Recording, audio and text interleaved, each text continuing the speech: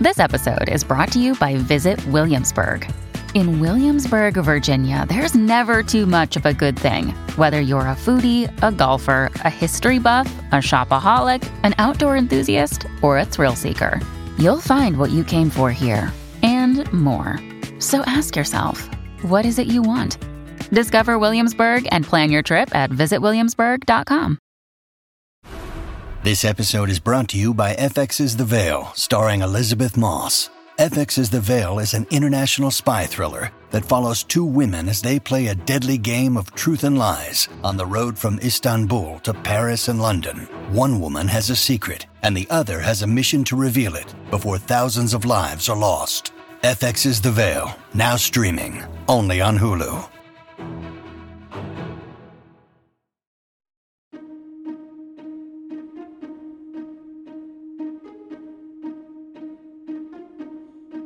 Hello, and welcome to the How To Academy podcast, the weekly show for and about people who think big. I'm Vas Christodoulou. As the coronavirus crisis continues to escalate, How To Academy is tapering off its programme of live talks in central London. But we promise this podcast will be here to keep you company in the long and anxiety-inducing months ahead. Whether you're self-isolating, working from home, quarantined, or just trying to go about business as usual, we've got the content to keep your brain stimulated. You'll meet philosophers, psychologists, business leaders, and even world record-breaking polar explorers who know a thing or two about the stresses of solitude. Best of all, most of our episodes are evergreen, meaning they don't quickly date. And you can find the whole archive of past podcasts wherever you're listening to this one. Last month, the award-winning Turkish novelist and activist Elif Shafak sat down with our presenter Matthew Stadlen to share her insights into populism and the future of democracy. Elif is the most widely read female author in Turkey and a public intellectual of distinction who's taught at universities including Oxford, Michigan and Arizona. She's also a regular contributor to the world's most influential newspapers and a nominee for many of literature's most significant prizes, including the Orange, Baileys and Ondaatje. Here's what she had to say about the world in 2020. Elif, very good to see you sitting here in my kitchen. We're talking in early to mid-February 2020. Britain has just officially left the European Union. Boris Johnson is in charge. Donald Trump is in charge in America, and I think likely to win a second term. Erdogan, of course, is still in control in Turkey. How do you see the world now? Depressing, isn't it? I think we have entered the age of pessimism in a way. There's a lot of anxiety, and it's not only about politics, just putting that aside for a moment. I think people have every right to be anxious about the climate, about the future of their children.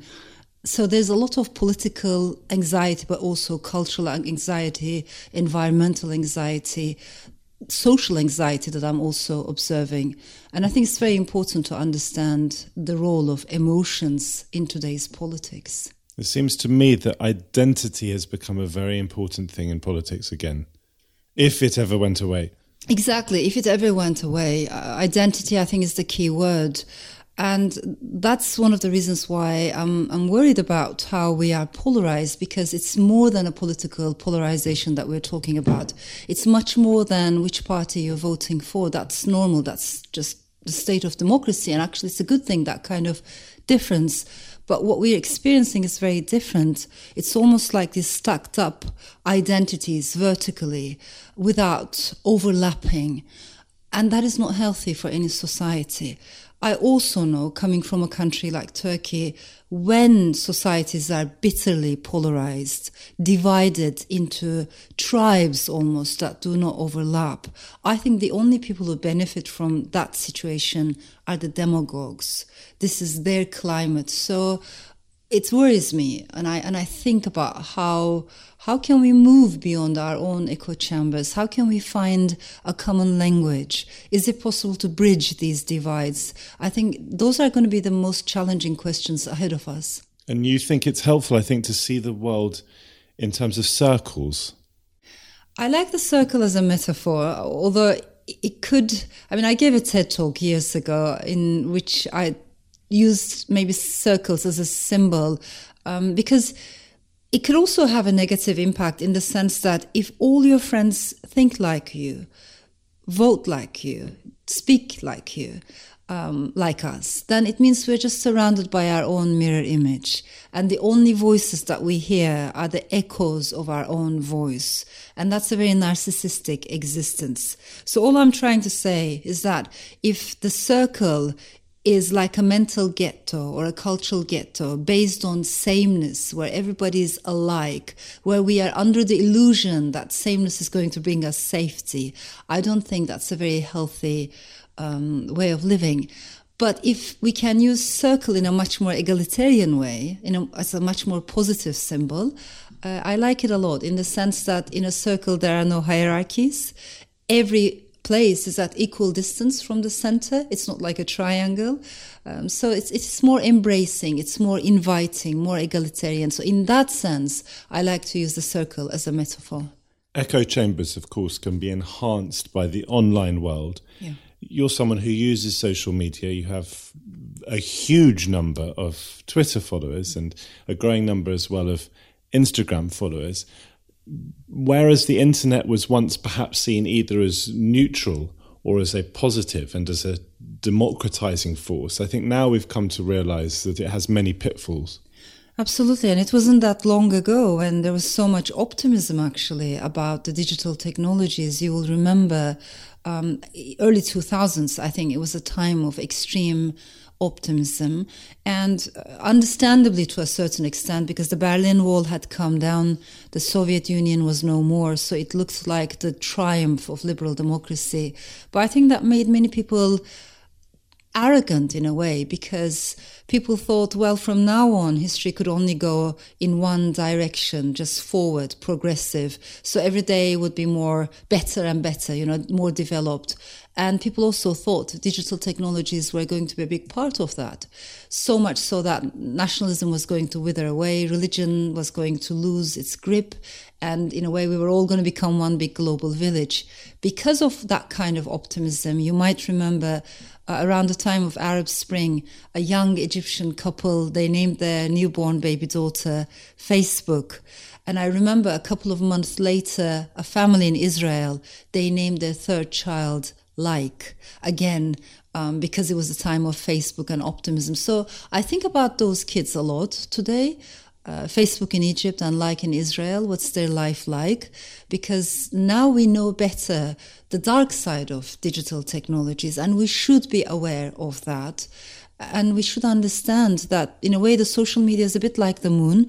I am not underestimating its bright side, in the sense that it is, yes, more egalitarian. It does connect us. It is important, particularly in countries where we have seen the media, diversity and freedoms completely crushed, such as Turkey.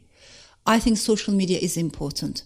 Also, as a woman, I care about social media, because I've seen in many patriarchal places, women are not equally present in the public space, but within the digital space, they find another zone of existence for themselves, and minorities as well. So all of that is very positive. But we cannot be ignorant or negligent about the dark side of social media. Tech companies cannot have this much power. And I think we need to urgently address this, because it is much more than giving an equal voice to everyone. It doesn't work like that. What it made possible is for more extreme views come into the mainstream through algorithms. And there's a lot we need to address, talk about, and there cannot be a power monopoly in this space. Because, of course, when you open the world up, you're not just opening the world up to good and to positive ideas and to ideas of equality. You're opening it up to poison as well, that can spread like a virus on Twitter and elsewhere. And you've spoken before now about the way in which strong men around the world are encouraging each other. In the end, obviously, strong men tend to fight, so they might see each other as helpful in the short term, but ultimately it can lead to war. That is true, because that kind of politics always necessitates an other, a division between us and them. And therefore, the other constantly changes. One day it could be an ethnic minority, it could be a sexual minority, another day it will be someone else. But there has to be a duality for that kind of populist narrative to flourish. And that's one thing that we need to be very much aware of, that kind of populist nationalism, which gradually, but sometimes much more quickly, paves the way for populist authoritarianism. I think what countries like Turkey have shown us is that democracy is much more than the ballot box. Let us not forget that Turkey has regular elections, right? And elections are incredibly important. I respect it enormously. But all I'm saying is, in itself, the ballot box is not enough to sustain a democracy. So Turkey has a ballot box. It is not a democracy. Russia has a ballot box. It is not a democracy. Because in addition to elections, you also need rule of law, freedom of speech, checks and balances, definitely women's rights, minority rights, a free, diverse press, media, and also independent academia. With all those components, a democracy can survive. And I think what those so-called strong men cannot tolerate is that kind of pluralism. As someone coming from Turkey, fully aware of the dangers of someone like Erdogan, I just wonder, without comparing, I nonetheless wonder how fragile you think British democracy, Western democracy can be. How fragile is it? Yes, I'm also careful with these comparisons because obviously the case of Turkey is very different. But at the same time, I'm someone who has observed the whole Brexit saga with a heavy heart, And at the same time, because I have to add all these into the picture, I'm a storyteller. And I think as a writer, in a way, my primary job is to try to understand where people are coming from.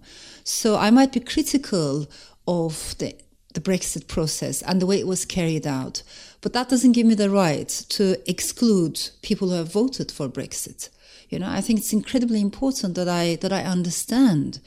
And this is a big, big challenge for all of us. To me, one thing is very clear. Had I been born in a different part of this country, I might have voted for Brexit. So clearly I'm a Remainer, but I need to understand what are the psychological, social, political, economic circumstances that lead us to think in different ways. So I try to approach politics in a much more nuanced way.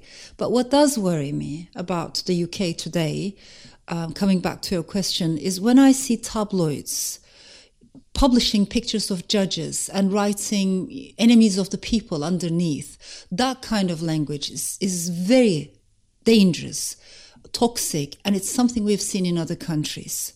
We might disagree, but we cannot call people who disagree with us enemies of the people. When female opposition MPs are receiving rape threats or death threats, that is something that worries me. So we might think differently, we might vote differently, but what I think we should all be very aware of the importance of fundamental democratic institutions and political norms, because without those, democracy cannot survive. Brexit has been a fault line. This has thrown up all sorts of questions, and it has led people on both sides to question how well British democracy functions. I suppose what I want to try to understand is, how dangerous do you think it is for us to be complacent in this country about our democracy? How inviolable really is it? Yes, and I think it's a very important question because, again, going back to the optimism of early 2000s, I remember political scientists writing articles or giving statements saying, from now on, we wouldn't see the rise of toxic nationalism in especially some parts of Europe. There were like solid lands, right? For instance, Germany was thought to be one solid country. Why? Because after having experienced the horrors, the atrocities of Nazi ideology, of racism, Germany will never see the rise of any kind of nationalism, was the assumption not that long ago. Spain was thought to be... And now we see the rise of AfD. We see it, and for the first time since the Second World War, they're in the parliament and they're gaining strength.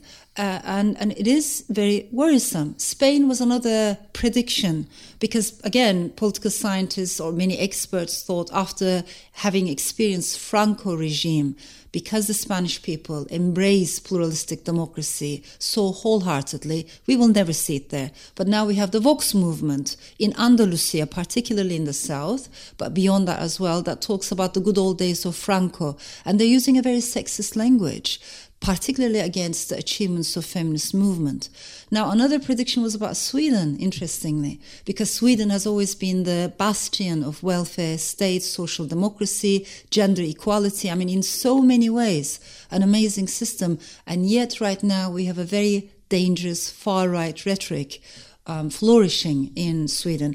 And the fourth assumption was about the UK, because it's a country with a very long history of liberal democracy. It's so well established that it doesn't even need a written constitution. It has its checks and balances, all of which is true. But all I'm saying is that doesn't mean it can never happen here. So we shouldn't be complacent. I don't think we should ever be arrogant. And we should understand that we have entered an age in which everything is liquid, everything is constantly evolving. And democracy is much more fragile than we initially assumed. So we all, as citizens, need to put effort in order to keep it going.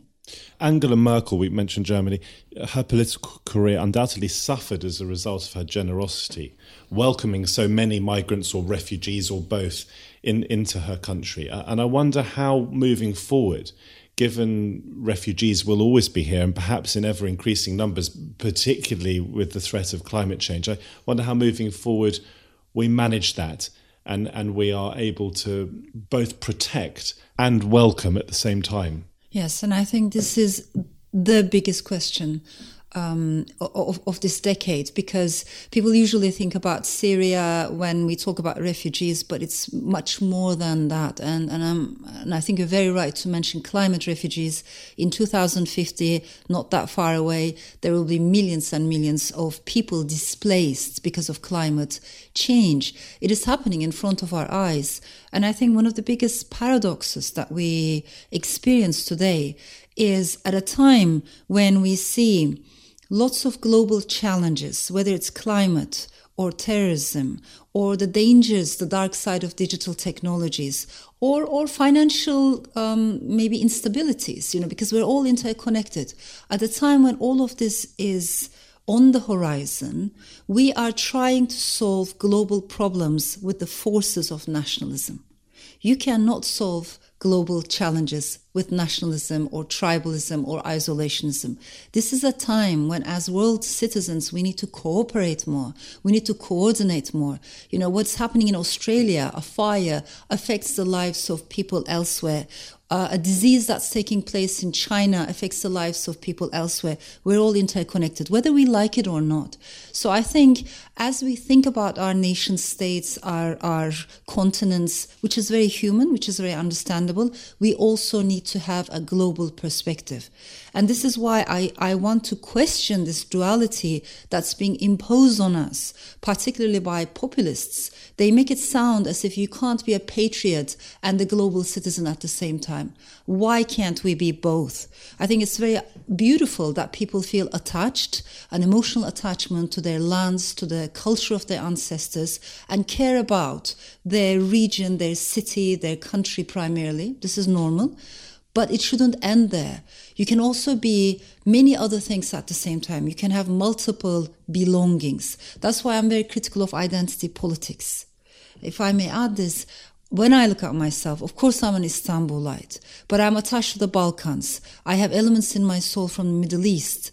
I am a European by birth. The values that I share. Over the years, I became a Londoner, a British citizen, and I feel very attached to this country where I found freedom. But equally, I think I would like to think of myself as a global soul.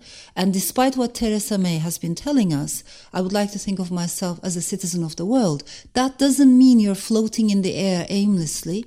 It means you can care about multiple things simultaneously. So what would you say to those who argue that there is a tension between people's desire, perhaps increasing desire for rootedness, for a solid identity, for a sense of place and of nation, a tension between that and mass migration? I think patriotism is way too important to leave it to the nationalists. And I believe liberals, Democrats have for a long time ignored this, It's important. So I make a distinction between patriotism and nationalism. I also make a distinction between faith or spirituality and religiosity. I think spirituality is way too important to leave it to the religious. So there are all these areas in which I think liberals need to do more thinking, take another look. I find nationalism dangerous. I am critical of nationalist ideologies, and sometimes friends in different parts of the world, they tell me, well, our nationalism is not like someone else's nationalism because our nationalism is nice nationalism, gentle nationalism.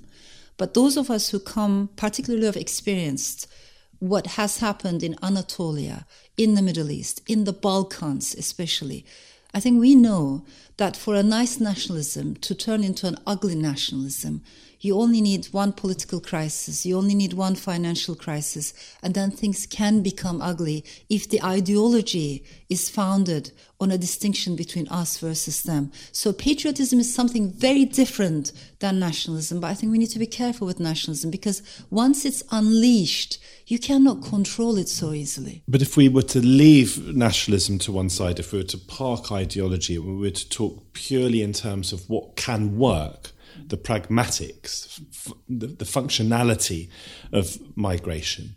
You are in self-imposed exile here in London. My grandparents were Jewish refugees from Hitler.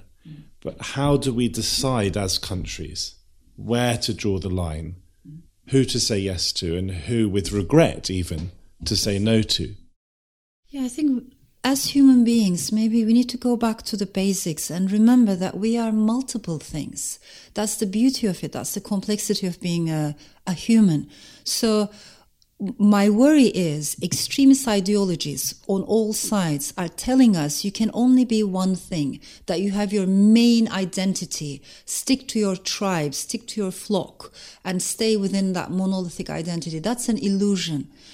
When you think about it, maybe, being Jewish is very important. At the same time, being British is a very important part of your life. Maybe, I'm not saying it's at equal weight, but the team you support or the city you grew up in, we have many, many other attachments. The colour hair I have. Exactly, the ginger hair and all don't of that. tell anyone. But they're all part of us. And who decides which one of those identities is the primary identity? We need to be careful about that. If I may put it differently, there was a time when I lived in Boston, then I went to Ann Arbor as a visiting scholar, and then I went to Tucson, Arizona. So I spent some time in America. This was after 9/11. And it was very interesting for me to see different sides of America. But particularly when I was in Boston, I would just lock myself in a little room in this huge, massive library in Mount Holyoke and just read the particularly African-American women's movements of 1970s. And that to me was an amazing experience because when you read their words, it is fascinating how much emphasis they put on multiplicity, on pluralism. Many of these women, because they were women of color, they knew how racism worked. They were on the receiving end of racism. Because they were women, they knew how sexism worked. Because many of them were LGBTQ, they knew how homophobia or transphobia worked.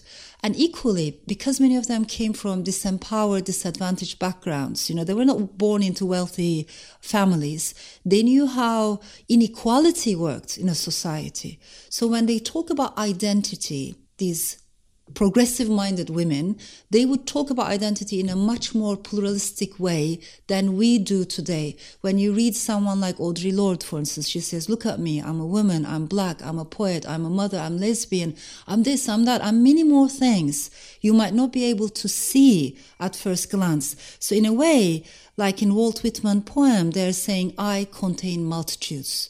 I think this is what we forgot today. We forgot to say, I contain multitudes, but it is our reality.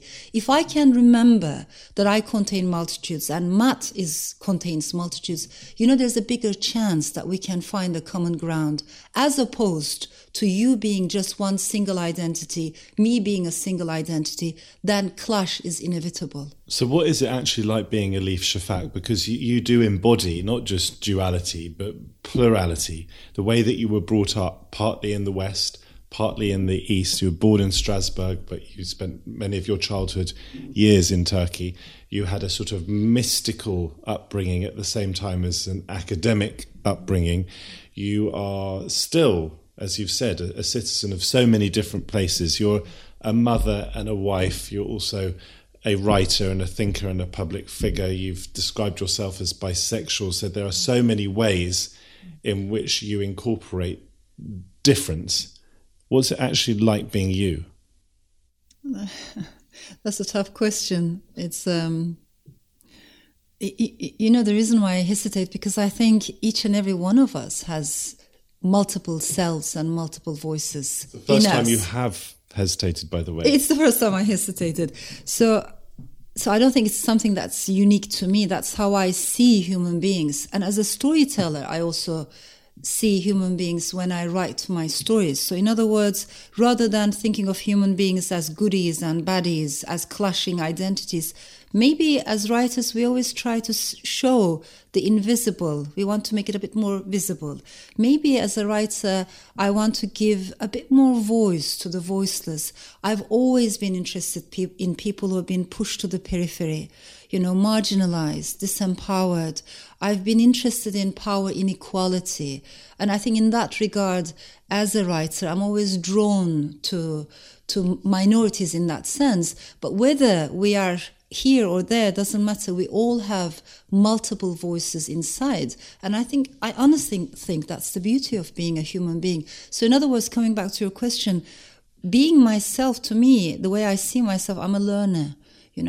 I believe writers need to be two things primarily. Obviously, we need to be good readers. We just need to keep reading and reading. But also we need to be good listeners. Just listen what people are saying. And I try to listen to two things: what people are telling me, but also with what kind of energy, the choice of words. So in that regard, maybe I see myself as a learner, as a student of life. This episode of the podcast is sponsored by Marquee TV. Marquee TV is an incredible streaming service that is a gateway to arts and culture. With my subscription, I've enjoyed watching some of the Royal Shakespeare Company's most acclaimed productions of recent years, including David Tennant in Richard II and Simon Russell Beale in The Tempest. I've seen multiple productions of The Ring Cycle and Thelonious Monk playing in Brussels in 1963. I've watched Alice in Wonderland at the Royal Opera House and Giselle at La Scala. Marquee TV really is the most accessible way into culture I've ever encountered, and a treasure trove for any arts lover. You can try it for 3 months for just 99p. Yep, 3 months for 99p with the code HOWTO. Just visit marquee.tv and use the promo code HOWTO to dive into the world of the arts like never before. When you need mealtime inspiration, it's worth shopping Kroger, where you'll find over 30,000 mouth-watering choices that excite your inner foodie. And no matter what tasty choice you make, you'll enjoy our everyday low prices, plus extra ways to save, like digital coupons worth over $600 each week. You can also save up to $1 off per gallon at the pump with fuel points. More savings and more inspiring flavors make shopping Kroger worth it every time. Kroger, fresh for everyone. Fuel restrictions apply. I'm not going to ask you the trite and perhaps obvious question about how your own experiences have influenced your writing, and also whether your writing is somehow cathartic. I mean, you can weave an answer to those questions into what I'm about to ask you if you wish. But on a more personal note, you have experienced, I suppose, what many would describe as traumatic experiences. So you were put on trial in 2006 in Istanbul for your novel, The Bastard of Istanbul. You experienced postnatal depression that you've written about. You are in one sense displaced, although you're at home here in London. As I've already said, you're in self-imposed exile. These are incredibly difficult things, I imagine, to go through as a human being, and you have been through multiple experiences. So how do you manage that in yourself? I honestly don't know how well I manage. I think we fall down and then we stand up. We keep walking. We have our scars. We have our wounds. So again, that's part of the journey. I don't want to sound as if I am managing it very well every day. There are always ups and downs. And again, as a novelist, you experience that, because whether it's your first novel or 10th novel, doesn't matter. When you sit at your desk, there are days of doubt. There are days when you think, wow, I am doing great. I'm writing a wonderful story. But then the next day you fall down again. And that's, again, being human. But if I may talk a little bit about the experience of being put on a trial for writing a novel, that was very, very surreal. And maybe it took me years to understand how surreal it was, because we have an article in our constitution, Article 301 in Turkey, which protects Turkishness against insults. But nobody knows what that means. And this article has been used against scholars and journalists so many times. But for the first time, it was used against a work of fiction, a novel. So this is a novel, The Bastard of Istanbul, that talks about a Turkish family and an Armenian-American family. And it talks about memory and amnesia. In Turkey, we have a very rich history, but at the same time, we're a society of collective amnesia. Many people genuinely do not know their own past and have no desire to, or curiosity about the past. And I think it's important, not in order to be stuck in the past, but memory is a responsibility. So this is a book that talks about Armenian genocide. And when the novel came out, I was put on trial for insulting Turkishness. There were groups on the streets, like ultranationalist groups, spitting up my pictures, burning EU flags. I never forget that, because in their eyes, if you question official history, then you must be a pawn of Western powers. So that's what they associate with EU. It's fascinating to see how nationalism, creates its own illusions.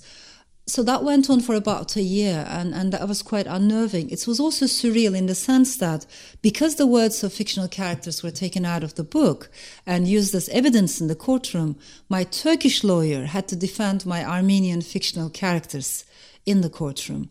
So after a year, we were all... utterly surreal. Which is utterly surreal. We were all acquitted, me and the fictional characters. But these things happen in Turkey. Indeed, your more recent work is being challenged by Turkish authorities, am I right? Yeah, this time for the crime of obscenities, quote unquote, because they don't want fiction writers to write about issues like sexual harassment, child abuse, child brides, which are all the realities of my motherland, not only Turkey, across the world. I think it's very important that we write, we tell the stories.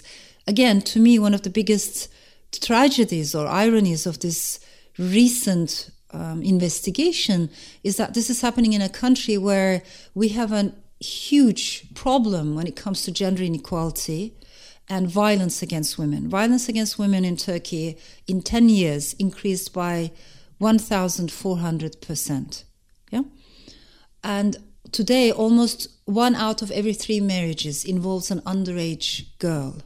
Also, with 4 million Syrian refugees, the number of child brides increased. We have urgent problems to address. The laws need to be changed. There needs to be more shelters for abused women and children. But instead of doing all that, the fact that they are prosecuting or investigating fiction writers who write about these issues is just, again, very surreal. But it happens. Described being an author, a female author in Turkey, is, I think, being kissed on one cheek and slapped on the other. Yes, because, and the reason why I say that is because readers are amazing. And I think when I speak with Indian authors coming from India, from Pakistan, from Bangladesh, different parts of the world, I think they have a similar experience as well. Because in Turkey, a book is not a personal item.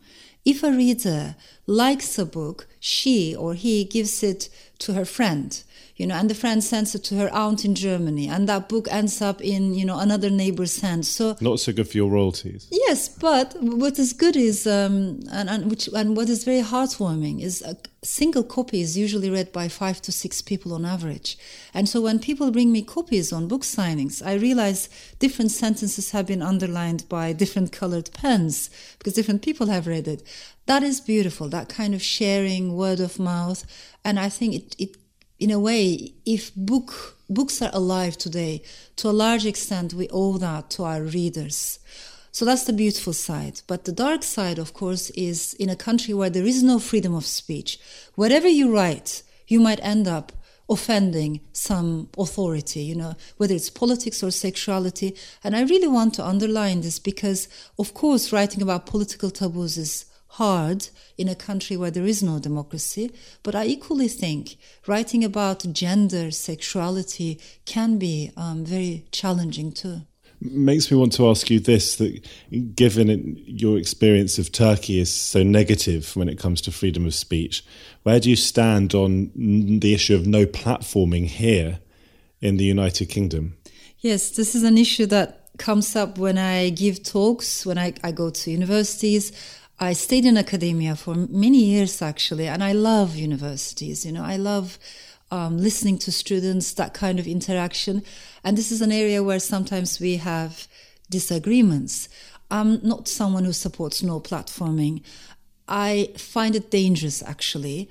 And I think we need to be able to hear different opinions. We need to intellectually and spiritually engage with differences of opinion. That is good for our growth. Rumi has this beautiful saying. He says, if you are irritated by every rub, every word, how is your mirror going to be polished? How is your soul going to grow? And I think there's truth in that. However, there's one line for me, red line, and that is the kind of hate speech that incites violence. That's something else. And I honestly think... And the law steps in there anyway. Yeah, and the law steps in there anyway. We don't need those kinds of speakers. People who target minorities, individuals, and try to create violence, direct violence, that is something completely different. But other than that, we need freedom of speech. All of us do. We can disagree, but we need to learn, all of us, to be maybe less easily offended and calmer when it comes to public discussions. Just tell me how you feel you are responded to here in Britain as an author. And does it ever frustrate you that you can sometimes or often be described as a Turkish author? Yes, more and more they're describing me as Turkish-British author, which is the truth. At the same time, I think as a storyteller, you want to be only described as a storyteller, right? Because even women writer can, after a certain point, sound unnecessary. I understand, but what I experience is, and what I like is just doing events and talking to people, book festivals. To me, it's very interesting in this country and also across Europe. What I have noticed is book festivals are, in a way, becoming a bit more political. We get more and more political questions about the world, about the future of Europe, about things that maybe people weren't talking about maybe 10 years ago. Might just be when people come to listen to you, Elif, because they know that you have views on these things. That could be the case, but I'm also observing that there are more panels that have political titles. I'm not necessarily the speaker at those panels. So something more interesting is going on. People, and it's not a coincidence. So it comes back to the anxiety that we were referring to at the beginning. I think people have lots of questions. And maybe there's a bright side to it in the sense that maybe this is a moment when we can all become more engaged citizens, and I believe we must become more engaged. So you don't feel you have the luxury, do you, coming from your background, to stay silent? No. Either as an author or as someone who is a public figure and has a platform. Yeah, I honestly think if you happen to be a storyteller from a wounded democracy, such as Turkey or Venezuela, Brazil, Egypt, imagine Philippines, Russia, the list is so long, Hungary, Poland, and that list is getting longer. You don't have the luxury of being apolitical. You can't say, I only want to talk about my novel. I don't want to talk about what's happening outside the window. Also, I am a feminist, and one of the many wonderful things that I have learned from feminist movements of past generations is politics is not only about political parties or what's happening in the parliament today, it's beyond that. Politics is also about power inequality, our voices and our silences. So in that regard, the personal is also political. Again, when you describe politics in such a broad way, you can't be apolitical. But all I'm saying is, I think more and more Western authors are beginning to feel that kind of urgency to talk about the fundamentals of politics. But if I may add this, I'm not talking about partisan politics, which I don't like. I'm not even talking about party politics. All I'm saying is, when it comes to issues like freedom of speech, rule of law, checks and balances, women's rights, LGBTQ rights. When it comes to issues like human rights, we cannot be silent. It's the core values that I believe we need to be more engaged in. Which isn't to say that you like writing when it is didactic. No. You don't want the author to tell us what to think. I just want to finish by talking a little bit about your writing, because that's what you're most famous for. Of course, you write in Turkish, or you've written in Turkish, but you write in English. I've read you saying that you do a huge amount of reading before you start a novel, and then once you actually start the writing, you turn to poetry. You read poetry rather than other novels. Just in synthesis, take us through very briefly then how you go about producing the work that you do. I think one of the reasons why I love the novel as a genre so much, because there's so much room there in that large canvas for plurality, for multiplicity. It is a democratic space. And in that sense, the writer does not control that democratic space. Really, I experience this all the time. Sometimes you want to keep a character on the side, and I realize she's becoming more important. Or you want to lead the story in a different direction, but the story has its own pace, has its own flow, and you need to respect that. So all I'm saying is, you're not in charge. And I don't like it when writers try to be didactic or teach something. I think a writer's job is to ask questions, sometimes difficult questions about difficult issues, and open up spaces where a multiplicity of opinions can be heard. But it's not my job to try to find the answers, and definitely not to try to give the answers, because I don't know them myself. I'm still thinking, I'm still searching. And I also know that every reader is going to come up with their own answers. And I have to respect that. The beauty of the novel is, a couple who's been married for 40 years, they might read the same novel, they wouldn't read it in the same way.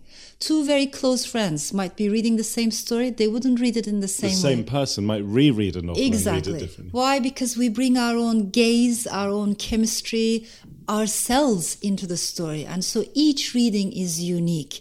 And in that regard, it can never be didactic, and it should never be. Coming back to language, I think language has always been my passion. Obviously, you can hear my mispronunciation, the words that I can never quite get right. I'm an immigrant in this language, And as every immigrant knows, there's a gap between the mind and the tongue. You always want to say more, but end up saying a bit less. And sometimes that gap is frustrating. But I think it could equally be inspiring, because it pushes you to pay more attention to those words that can't be translated easily from one language to another. So my point is, to me, English, yes, it is an acquired language. I started learning at the age of 10. I was in Spain at the time. Spanish was my second language. Turkish is my mother tongue. But English never abandoned me. And I felt freedom. I found freedom in this language, which is very important to me.